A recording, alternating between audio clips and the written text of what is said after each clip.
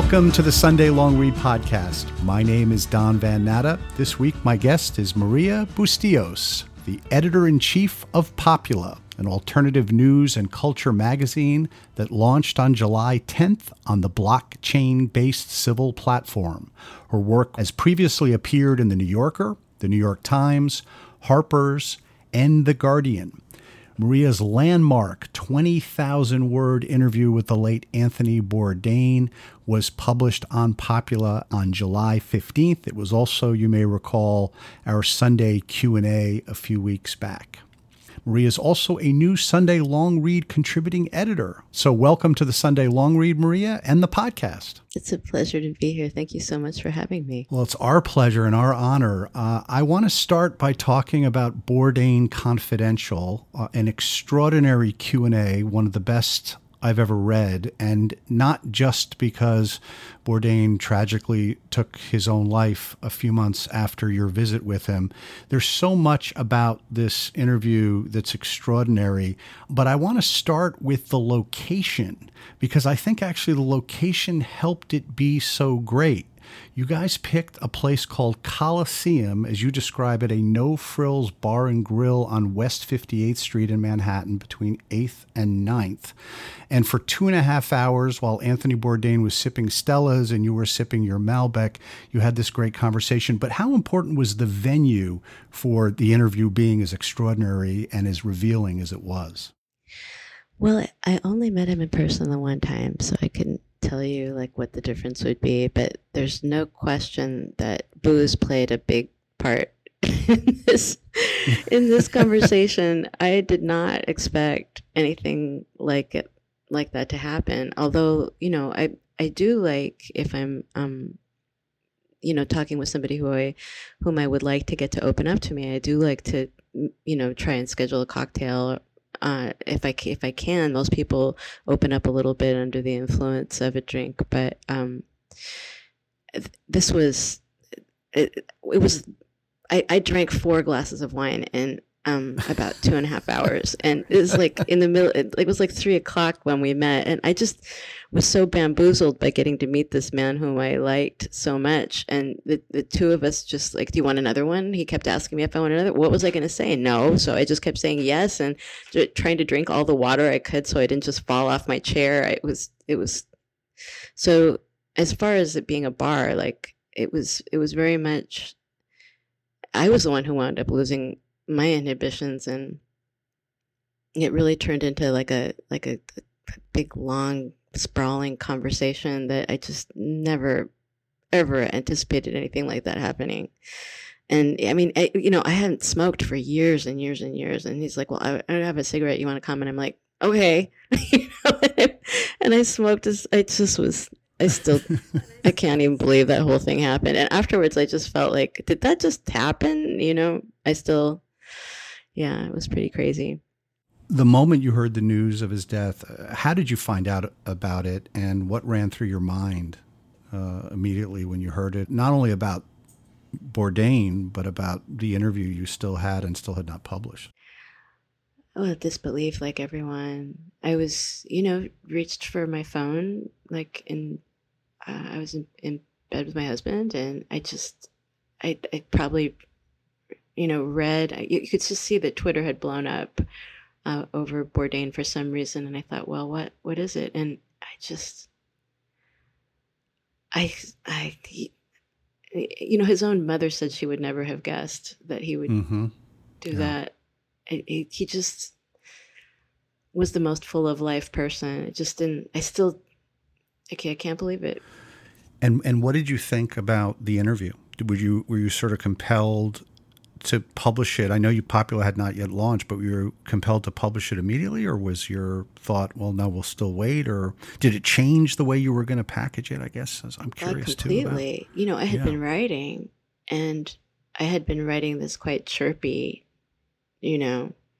well, that was a pretty wild thing that happened, and I really liked this guy, and, we talked about some crazy stuff, and it was very appropriate to what I'm trying to do with the publication, which is sort of like a global focused publication about kind of humanizing the world. And I had chosen him specifically because I felt like his values were in line with what I was going to try to achieve at Popula. And so I was, writing about his ability to humanize the world for people and to sort of break down barriers, and his kind of lack of pretense and how appealing that was, all this kind of stuff. And it just, none of it made any sense all of a sudden. I threw the whole thing out. I mean, I really threw it out. I deleted it. I didn't want to read it anymore. And so then I spent a few weeks just sort of like, now what, just being really depressed. And it was, I have to write this now, getting close to launch. And this was obviously there wasn't any more to know about him, and he hadn't given any other big interviews. Nothing else came out. And I thought, my God, this is the last time he really sort of talked to a reporter. And I felt like a lot of responsibility, and I couldn't figure out what to do about it. And then finally it kind of clicked into place for me when I thought, okay, I just have to tell the conversation I'm not going to editorialize or write an essay or anything like that. It's just as much as I can convey to people, that would be doing the best I could by him. Were you blocked at all for a few weeks? Yes. When you were contemplating it, you were, because of the pressure. You felt this intense responsibility, as you said. Yeah, totally. Yeah. It's like I had this piece of tape, and I mean, it's a really intimate conversation. It's like surprising. You and I are friends on Twitter, Don, and you kind of feel like you know a person through his writing. I mean, if you're a fellow writer, he was a fellow writer, like you'll know exactly what I'm talking about. Kind of the contours of that person's mind. In a different and you guys also way. And you also had a history with Bourdain. You wrote a piece for Eater in early 2017, which he really admired. Right. Earlier than that. I mean, the first time. I didn't realize that there was a piece even before that. He started following me on Twitter, and we corresponded a little bit because I had written a piece about Lester Bangs, and he and I were roughly the same age, and both, I guess, huge admirers of Lester Bangs. I'd written about it in the New Yorker. It was one of the first things I'd written on the New Yorker blog. And he loved that piece, and he tweeted it.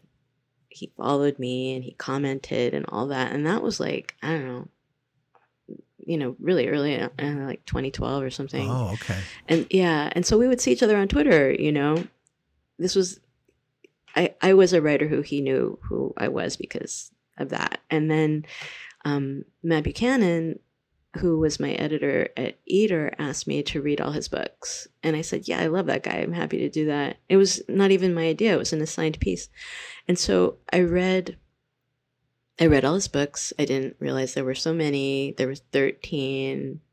I cooked from the cookbook. I read all his crime novels. And then I wrote this piece. And I really felt like after reading those books that there was a lot about him that I hadn't really suspected. You could really sort of trace the darkness in him from his early work. And I was so surprised by it. And I wrote about that. And he sent this note through his assistant to me that was just really startling. It was like, something to the effect of, this is the most insightful thing anyone's ever written about me and stuff like that. And I was super touched. I couldn't believe it. And so that kind of, our relationship was on this sort of different level after that.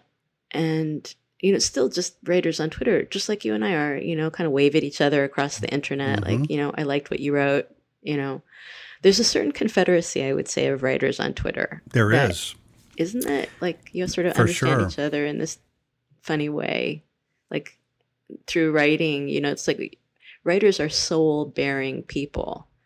And you have this community of fellow soul bearers on Twitter, kind of like going like, wow, we're all here. And that's really what it was like. And so when I went to launch Popula, I wrote to his assistant thinking, this is a complete moonshot, but I'm starting this publication and he really loves the world. And that's what this publication is about. And it would be super cool if he could spend a few minutes with me and talk about that. And like within an hour, it was like, yeah, he'll be in town next week and he'll meet. And I just was like, running around my house, like making sounds that only dogs can hear. I was just so happy, because it's such a great thing for me, for my publication, right? This was like a big celebrity interview, like a big favor, from somebody so eminent. It's the big get, for sure. Right? And so then, you know how it is when you're interviewing somebody really famous, you get all these instructions. And it was like either of these two places, a bar or a bakery. And I thought, a bar, he'll talk to me more. And I thought, this would be like, one of those little teeny celebrity interviews, and he'll have minders and they'll rush him off. And it'll be, this instantaneous thing. And I was really like focused, and ready to talk about tourism and materialism and, all this kind of stuff. And I mean, the next thing I knew, 2.5 hours had gone by, and I was in his apartment. It was really bizarre. I know. I love that. Well, you write, and I want to quote you from Bourdain Confidential. When you talk about the 2.5 hours you spent in the comfy Irish bar, you say, blabbing about everything under the sun. And you write, the transcript of this conversation is in excess of 20,000 words, and nobody bothered us in all that time. It was like there was a force field around him, which I love that. I've had that experience myself a couple of times with famous people too, where you're just in this public place. Everybody sort of recognizes the person you're with, and yet nobody approaches. And you do feel as if there's a force field around him, but also around you. And the intimacy of the conversation, Maria, is one of the things I'm really curious about. I mean, it's almost as if by the end of the conversation, when you were up in his apartment that you say was like almost like a hotel room because there wasn't much furniture and it was fresh and new, you were almost finishing each other's sentences, it seemed like. And, you were calling him dude at one point or a couple points. And, you were like really like these old soulmates. And that's an amazing thing. And a lot of young writers listen to this podcast. So how did you get there? I mean, I realize he loved your earlier work. And by the way, about the eater piece, he put on Twitter that the story was uncomfortably close to the bone, were his words, which is like maybe the highest compliment you can get from anybody, particularly Anthony Bourdain. But how did that happen? Was it just natural, serendipitous? Well, don't forget, we've been reading each other a long time. I mean, I'm going to return to the point I made earlier. Writers are a funny breed of people.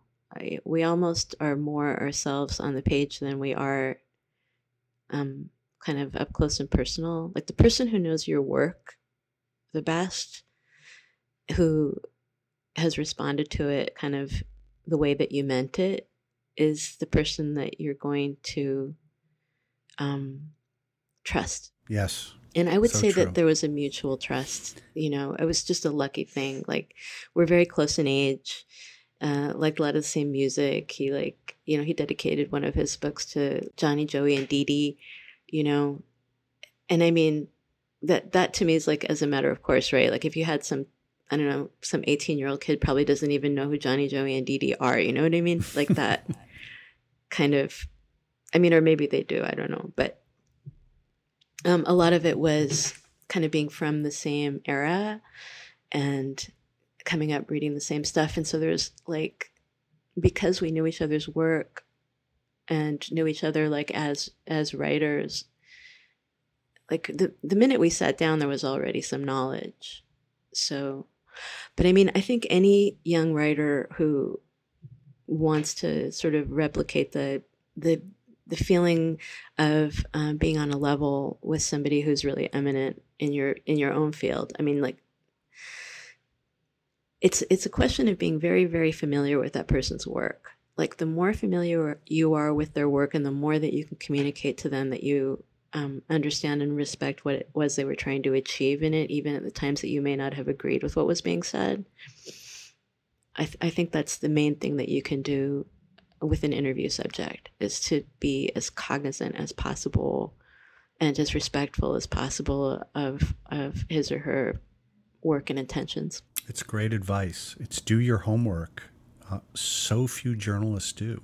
I mean, you really stand out instantly if you are intimately familiar with a person's, whether it's writing, speeches, their life, Their life, yeah. choices they've made, and it's not that hard. I mean, it's tough for a young journalist who may not have the amount of time to devote to the homework. But even if you're doing an interview, let's say, and you have an hour, that hour should be completely devoted to learning as much about the subject that you're going to get on the phone as possible, right? I mean, every moment should be devoted to learning as much so your questions are informed. And subjects, particularly famous ones, they know instantly. They can tell if somebody has really done their homework and will open up far more and have far more time and patience and empathy for the journalist if she has done that kind of homework that you're talking about. It's really critical. Oh, yeah. But when you know something, when you surprise your interview subject with something that they've never heard before, I maybe my favorite piece of writing I've done was a profile of Jerry Jones, the Cowboys owner, back in 2014, and I persuaded him to give me access and spend an entire summer with me in a bar in the Ritz-Carlton in Atlanta. And I just walked up to him and shook his hand. It was at the end of the day at an NFL owners meeting. He was sitting there with a double whiskey in front of him. And I happened to mention that his oldest son, Steven, who's the sort of de facto or general manager in waiting of the Cowboys, his oldest son, was born one day before me. And you should have seen his face. It just lit up. And it said July 21st, 1964, and, just that knowing that little piece of trivia. Exactly. And having done so much homework and asking him informed questions from the beginning is why he agreed. If I had just gone and winged it and only knew a couple things, I wouldn't have gotten him. So it's critical for sure. Back to the Bourdain interview, I'm curious how you made the choice to divide the interview thematically. You talked about all that pressure you felt in putting it together. Why did you choose to do that? I thought it worked beautifully, but was it because just you wanted to have the reader in the moment, or were you going back and forth in time? I was curious about that, Maria, or did it follow the actual transcript and it was just a way to sort of simplify things for the reader? It's mainly chronological, not completely. I mean, the final published piece is like not quite 14,000 words, I think. And I had anticipated that it would be cut quite a bit. I didn't think anybody was going to be willing to read that much. And so, I went to my editor. Well, there were a couple of them. I had like pretty much everybody who's working at Popula, which is like 5 editors at that point, like look it over. And I expected there to be notes. You got to cut this and that, And Shuja Hader, a really brilliant young writer that is working with me, said, "You can't cut this." And I'm like, what? I'm like, really? I'm like, I don't know. That's really long. Yeah, don't touch it. Oh my God. It's perfect as is, which as a writer, of course, you love to hear, right? Like, you don't have to cut this. I know, right? Just run that baby. I had worked on it a lot. I had worked on it so much. Words. And it was such a sad thing for me that I was glad to put it to bed, and I thought, well, it's too long, but whatever, it'll be fine. And then it just turned into a thing, and a lot of people read it. It was this extraordinary thing. It went viral, and I want to ask you about that. How many people, unique, not quite visitors 500,000, clicked on the wow at a brand new publication? It was just really extraordinary. Like that's extraordinary. Yeah, and of course, that's how Popula was introduced to probably nearly all of those readers. And how did that make you feel? That this particular Terrible. Piece that was so sad? Did it really? Well, why? I just, it had been such a happy afternoon for me. It had been such a neat thing. I thought we were going to be friends forever. Like, it just never occurred to me that I would never see him again. It's just like, here's my eminent colleague who's been so generous. I'll be able to thank him for this amazing, fun thing. Like, Right. like it's devastating. I still am like completely gutted by the whole thing. And I'm so grateful, I'm so grateful, but there was nobody to be grateful to, and it just hurts every day. Wow. Well, you did an extraordinary thing. You gave the world it's kind of a document that's a testament to his spirit and how his life and his worldview. And it's an amazing thing. And the way you put it together, you made all the right choices, Maria. You should be very, very proud of it. Was there one thing he said that surprised you the Everything most? about him was Or a, a pleasant surprise. He was so generous. He was he's such a good listener, right? Like all the great talkers in the world are listeners first and foremost, and like, so genuinely interested in the answer to your question or whatever. And the thing that I loved the most and I think of the most often, and sort of thinking back to that afternoon, is like, he was the sort of person who, if he could make you laugh, he would sort of try to one up his own joke, like he really liked making people laugh, and then he would say another funny thing. And so you'd just be completely helpless. Like, there's I shared a little bit of the audio with Manoush Zomorodi at the Zigzag podcast. Your listeners might like to look that up, but they're colleagues at Civil with me. And so they asked me, and he was like, I wasn't going to share it, because it's like super painful. But Manoush talked me into like cutting a few pieces of it for her.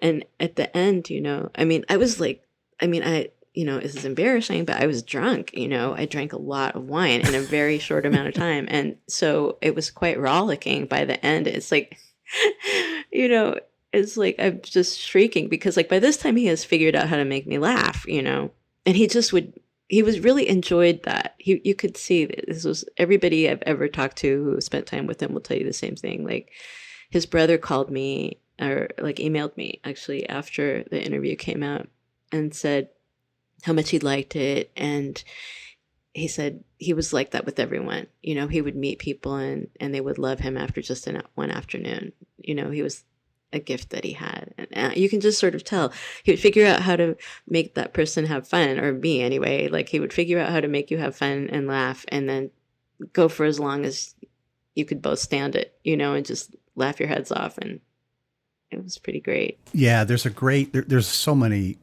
hilarious moments, but one of my favorites is toward the end. So this is probably during your fourth Malbec, Maria, when you said, when you were sort of bemoaning Obama and said you loved him, you had loved him, but then you said, but like, he fucked us and he got on the fucking jet ski with Richard Branson right after he got out of the White House. And I'm like, dude. And then Bourdain says, so? And then you say, is that really the first look that you want? You are a guy with a brand. You know that you would not do that if it were you. And then Bourdain says, no, I wouldn't. And then you say, you would not. Why not? He says, 'cause I'm vain. And then your response just is shrieks in brackets, which I just love. I love his answer. I'm vain. Yeah. And the way he smiled, you would die, I mean, you could sort of, right. And it's only on the page, but you can see him smiling. If you know Bourdain through the TV show, you can hear him, you can see it. I loved the shrieks. I just laughed out loud when I saw that. And then he keeps going on and talks about how Branson's kind of a douche. And anyway, everybody listening should go back and read the entire Q&A that Maria did with the late Anthony Bourdain. It really is amazing. It's one of my favorite pieces of work of the year, of this long, horrible, toxic year. And of course, it's tragic. There's tragedy in it. There's things he says that, I don't want to give it away. I want people to go and if they haven't, go and find it. But yeah, it's a tragic story, but it's also very hopeful and life affirming at the same time, which is also kind of extraordinary that a piece of work can do that. Thank you so much. So congratulations. That means a lot to me. I think really highly of your work, and it means a lot. Thank you. Well, I want to ask about Popula. But before we do, there's one other thing about the venue I wanted to tell you, and I have a confession to make, Maria. So a couple of weeks ago, I was in New York, And I actually had to meet somebody at the Time Warner Center for dinner, and I had a couple of hours before then, and I was meeting a friend of mine, Pablo Torre, who works at ESPN, for a drink, and I said, let's go to this place called Coliseum. It's this Irish bar on West 58th, and I knew about it, of course, from your story. So I show up, and I'm there about 20 minutes before Pablo, and it's shut down. I know. It's closed. I know. Oh, you know. Yeah. Oh, I didn't know if you knew. Well, I was so heartbroken. I know. People were emailing me. There's a couple guys out front. Yeah. Oh, really? And I was like, oh, man, this place is shut down. That's so sad. Just minutes later. So you did know. Oh, it was just minutes later after the story? After your... No, in February it closed? After your guys... Oh, after the story was published? It just seems like minutes to me. I thought this is like, because you know what these bars are like. Yeah. There's so many, and they're really cool, and like I say in the story, like the decor is impossible. The people have been there forever. They look like nothing has changed since like 1974. Like that's the kind of place I was in the mood for that day, and I was so disappointed. So sorry, I saw it shut down. I was like, no. It's just, I wanted to be in that location and sort of pay my respects to your story and also to the late great Anthony Bourdain. So I did want to tell you that as well before we move on here. So let's talk about Popula. This is a fascinating project. It is a blockchain publication. Explain what that is to our listeners. The Civil Network is an Ethereum-based network that runs on the Ethereum platform. I don't know how much your readers are going to know about like Bitcoin or blockchain technology, but basically it's a record-keeping system. That's all that Bitcoin and blockchain technology really are. And it's a way of encouraging a crypto economy to form around a cryptocurrency token. It's called the Civil token. You'll be able to like tip writers using this, and I'm instituting a system for commenting where only subscribers who hold Civil tokens can comment, to sort of protect against trolls and sort of Cambridge Analytica and stuff like that. And additionally, everything we publish will eventually be archived onto the Ethereum blockchain, which means that it can never be removed because the Ethereum network is stored over, like, I think about 20,000 independently operated computers all over the world. So it's like this giant network. I think if people are sort of familiar with like how it's sort of Napster or like BitTorrent used to be, where, there's a million computers and they all are sharing and holding this information. So you'd have to shut them all down in order to get rid of the information. That's part of what blockchain technology does. So part of it is the record keeping, part of it is the crypto economy, part of it is that the people who are making this happen, Civil, are instituting a system whereby people who participate in the network can vote on letting new publications on. Like, say you had like a hate speech publication and they tried to get on the Civil network. Okay. Anybody who tries to get on has to stake a certain amount of cryptocurrency tokens, and you risk that. And then you make an application that is vetted, and all the other participants in the network can decide whether or not it's okay for you to publish. And if it is, you get passed and whitelisted, and then you can publish on the network. It's kind of like a community of people who are interested in honest journalism. And it's just this really interesting experiment. I've been wanting to try it ever since I first learned about Bitcoin. Like, my first piece about it was in the New Yorker in April of 2013. And ever since then, I have known that like what this thing was really for was record keeping. And as a journalist, like incorruptible records are of great interest to me. So I love the publication that we're doing. I was invited to do this, but like the platform is at least as important to me as the publication, because it's a chance to experiment and create new payment models for journalism, to create systems to enforce integrity, and community-based systems where it's distributed. So there's not authorities who are able to shut you off, and some billionaire gets mad at you and tries to buy your publication and shut it down. That is not possible with this type of organization. Right. You can't have a Gawker situation. No, you can't. Somebody comes along, right? Comes along and buys the archives and can carefully curate out what they may not like that has been published about them in the past. Or just shut it down, like what happened with DNA. Or just shut it down with like happened with DNA. Exactly. So if I become a subscriber of Popula, how do I do that? I show up on the site. I need one of these civil tokens. No. Right?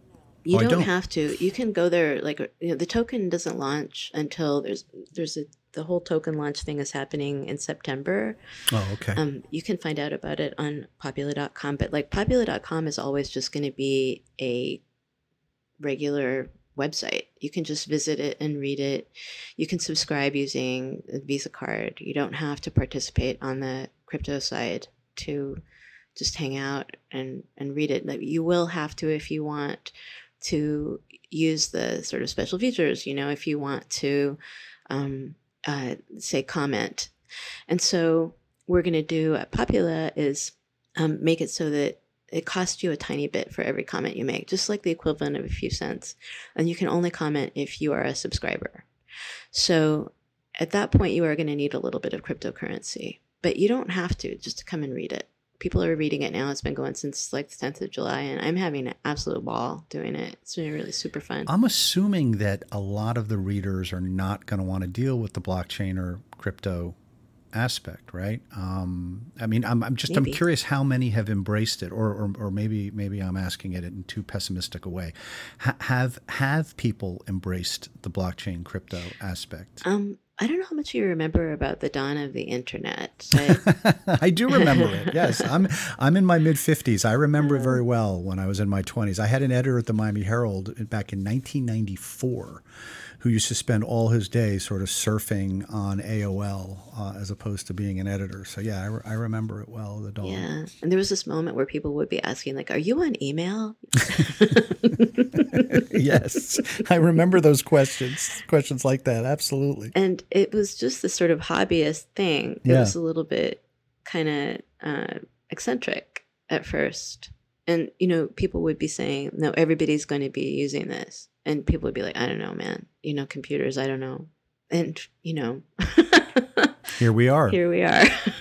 Yeah. So there's a big echo for me, in like the whole cryptocurrency world. It's just a gigantic reminder. I mean, there's no doubt in my mind that this is identical. Written journalism is one form publishing can take, of course, but do the benefits of blockchain apply to other forms of publishing? Talk about books. The benefits of blockchain technology apply to anywhere where you need incorruptible records. So, like, the big thing to me is archiving. And so, like, where book publishing is concerned, this is like a huge thing, right? Like, we have to rethink how copyright works. We have to rethink, and all these things are enforceable using blockchain technology without necessarily having to have recourse to a copyright office, say, for example. Like, all these things could be automated, like, by the government. You could track, it's not just expenditures that you can track any kind of event, like the publication of a book, or, you could set up royalty payment systems. This has been looked at for a long time, since it started, like in 2009 was like the sort of dawn of Bitcoin. And all this time, it's going to be like 10 years now, January. People have been thinking about what can we use this for? And one of the first things people thought of is royalties, like for music publishing. There's a company called Ujo that is a portfolio company of Consensus that is backing Civil, which is the company that I'm working with, to do royalties for musicians. Like, we're all upset that, musicians don't see enough money for their work anymore, compared to what they got back in the days of vinyl albums. And, it's such a struggle for them to make a living now. This is a way for them to kind of get that back, to get control of the relationship between them, their work and their listeners. And it's the same thing, like everywhere you publish, where you have readers that you're going to be able to have a direct relationship with, be able to compensate you directly. This is useful.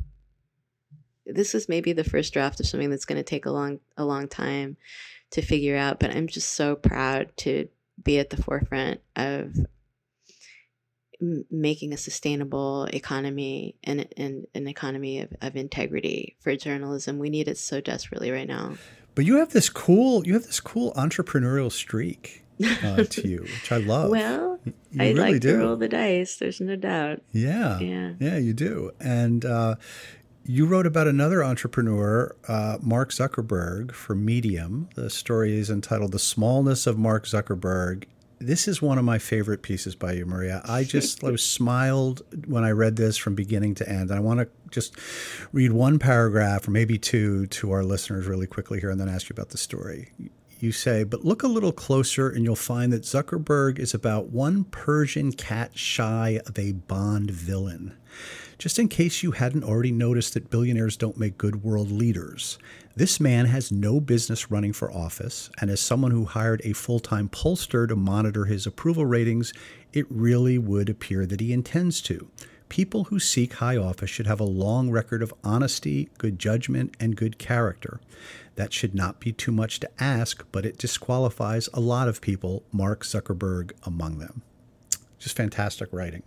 I mean, it's just crushed him. Yeah, anger is a fuel for writing, definitely, as you know. Yes. So was that was probably an easy one to write. I got that sense. Oh yeah, it just poured out, right? You bet. Yeah. It's fantastic. Not a fan. Yeah. No. One of the things I'm really thrilled to know about you with Popula is you're going to continue to write. I mean, obviously you're the editor-in-chief, and that takes a lot of work, but you are going to continue to write pieces. You have been beyond the story about the Bourdain interview. You did a great RIP piece about the great Jonathan Gold as well, which we'll also link, and I highly recommend. What are other subjects that are interesting you and that you will be writing about in the future at Popula? I have some medical pieces that I'm really excited about. Oh, cool. And, yeah, I started writing about sort of the ethos of doctoring, like from the patient's perspective. Like, I'm a big fan of Atul Gawande and stuff, but I wrote a piece. My daughter was diagnosed with multiple sclerosis like in 2014. She's like completely fine. She doesn't have any symptoms. She had like, I don't know how much you guys know about this, but like it's a neurological disorder that comes in flares, and like a certain number of people will just get one flare and that's all they ever get, and they never get sick again. And my daughter has had like just a couple, and has been treated, and she's like 100% okay. But it's like, it's a degenerative illness that's really poorly understood. And some people, like, they wind up in a wheelchair, and it's like super scary. So she, I wrote about this in a quite long piece that turned up at Long Reads. And like, after that, I kind of kept up my interest in sort of medical writing and reading, kind of keeping up with everything to do with randomized controlled trials is a thing that I became really interested in, and sort of medical hucksterism, I became a very keen student of that. So there's going to be quite a bit of that coming in Popula soon. Great. I've got an Amazon piece that, if you like the Zuckerberg one, I think you like the Amazon one. Good. I can't wait for that. I think we linked your piece about your daughter in the newsletter. I'm almost certain we did. I think so. That's right. Yeah, we did. Yeah, she's totally fine. Like, touch wood, like zero, like, it's been. That's great. That's great to hear. How old is your daughter? She's going to be 27. And she's been like, well over 3 years without any symptoms. Fabulous. Yeah. That's great. Super happy great about news. that. I want to end with a question that you asked Bourdain, because I love this question, but you posed it to him, but I want to pose it to you. Do you think of yourself as an artist? Yes. Why? He said no, but I want to ask, but I want to find out why you do. I think that I don't have precious feelings about, an artist being like a special thing that a person is born with. I think of like art as a sort of a catch-all phrase of a communicator. I think artists are communicators, and I'm very proud to be one. Especially now. especially at this moment. Right? Right? Yeah, especially Yep. now. Absolutely. What about you? Do you think of yourself as one? I do. I do. It's, it has a connotation, the word, a little bit of pretentiousness Mm-hmm. for me. I mean, I don't call myself a journalist. I call myself a reporter. I Out of like that humility, I word, see. Yeah, I think Yeah, a little bit, probably a lot. Yeah. But it's reporting, I spend most of my time talking to people on the phone or in person, you are preferably a in literary bars. artist. Let me That's just tell that you. is that is very nice of you to Well, say. that's just true. I don't necessarily agree with that, but that's very sweet of you to say. But I always wanted to be a reporter. I wanted to be a writer and a reporter when I was a kid, and I'm just lucky, and we're both very lucky. Yeah, We get to do you what we are. love, Yeah. and so yeah, I've never said, oh, I'm an artist. I wouldn't say that. I wouldn't agree with that. That's so funny because I think of it as being a very humble term, but like I now see that people think of it as like, oh, I'm wearing a beret and in a cartoon, Right. or Right, like a Salvador Dali little or bit like something. that. I And mean, Bourdain, of course, you were surprised when he said he didn't consider himself an artist, and he said no. He said I am spoiled, and that from the very beginning, I've always and only made the television I wanted to make.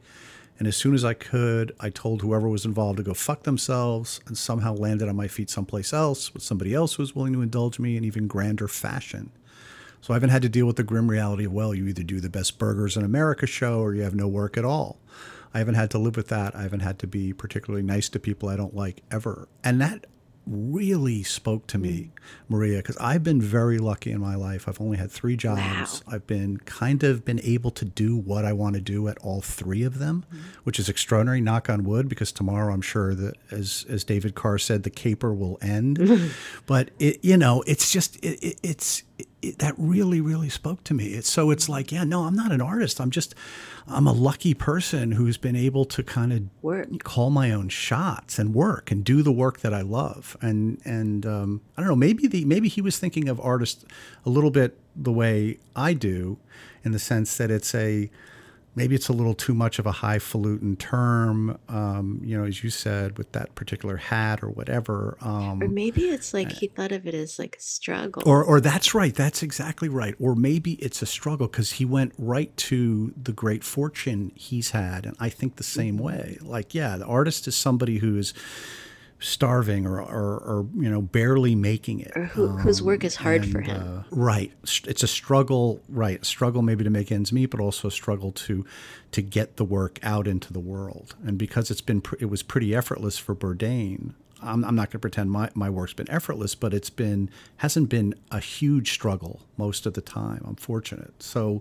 yeah. So artist, I think, doesn't quite fit. Yeah, but see, this is where I just disagree with you, because like, it's maybe we've been lucky to get to practice a craft that you love and work on, but like, just because you have the joy of it, because you love reading and because you love other writers. I mean, like, okay, put it this way.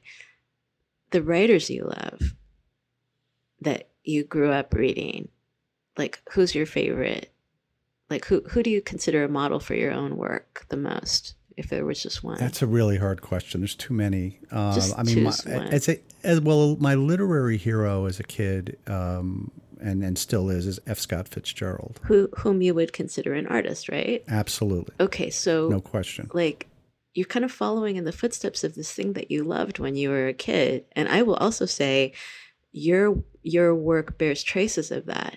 You're like very much in the American tradition of like elegant prose in the service of saying true things about American culture. That's your thing. So your work bears traces of the thing that you love, that is art. It just should, and learning that and following in that, like, I don't know how everybody else feels about it, but to me, it's like a craft that you've given your life to, and it doesn't have to be painful to be like the struggle of an artist to make a voice and make a body of work and be faithful, like keep the faith with the people who taught you, like in your case, Fitzgerald, in mine and Anthony Bourdain's, like Lester Bangs or whoever, right? I mean, any number of people, like you say, like we're keeping the faith with the thing. And that to me is what an artist is. Oh, that's a great way to end this. And this is now officially my favorite Sunday Long Read podcast because of all the nice things you said in the last 2 minutes. Maria, oh my God, so nice. And I'm so grateful to you for your time today. It's been so much fun to chat finally. As you say, we've been Twitter buddies for a long time and have been waving at each other across the country and also from across the interwebs for a long time. So it's been great to chat with you. Best of luck with Popula. Thank you so much. I enjoyed every minute. Thank you, Don. And now that you're a Sunday Long Read contributing editor, you'll be getting a wave for me to be a guest editor in one of these newsletters coming up too, Maria. So gird yourself for that. Can't wait. Yeah, it'll be fun. It'll be fun. Thank you. Thanks again, Maria. Really appreciate your time today. It was great. Maria Bustillos has been my guest here on the Sunday Long Read podcast. She is the editor-in-chief of Popula, an alternative news and culture magazine that launched on July 10th on the blockchain-based Civil platform. Thank you again, Maria. You've been listening to the Sunday Long Read podcast. If you like what you just heard, please consider giving us a kind review on our podcast page at Apple iTunes. This podcast is a byproduct of the Sunday Long Read newsletter. Every Sunday at 8 a.m. Eastern Time, the best journalism of the previous week drops in your inbox. If you haven't yet subscribed, please do so. www.sundaylongread.com/subscribe is where you can find us. Our producer today is Jonathan Yales. Thank you, John, for all of your hard work on this one. We will be back soon with more wonderful guests like Maria. So stick around. I'm Don Van Natta. We'll see you soon.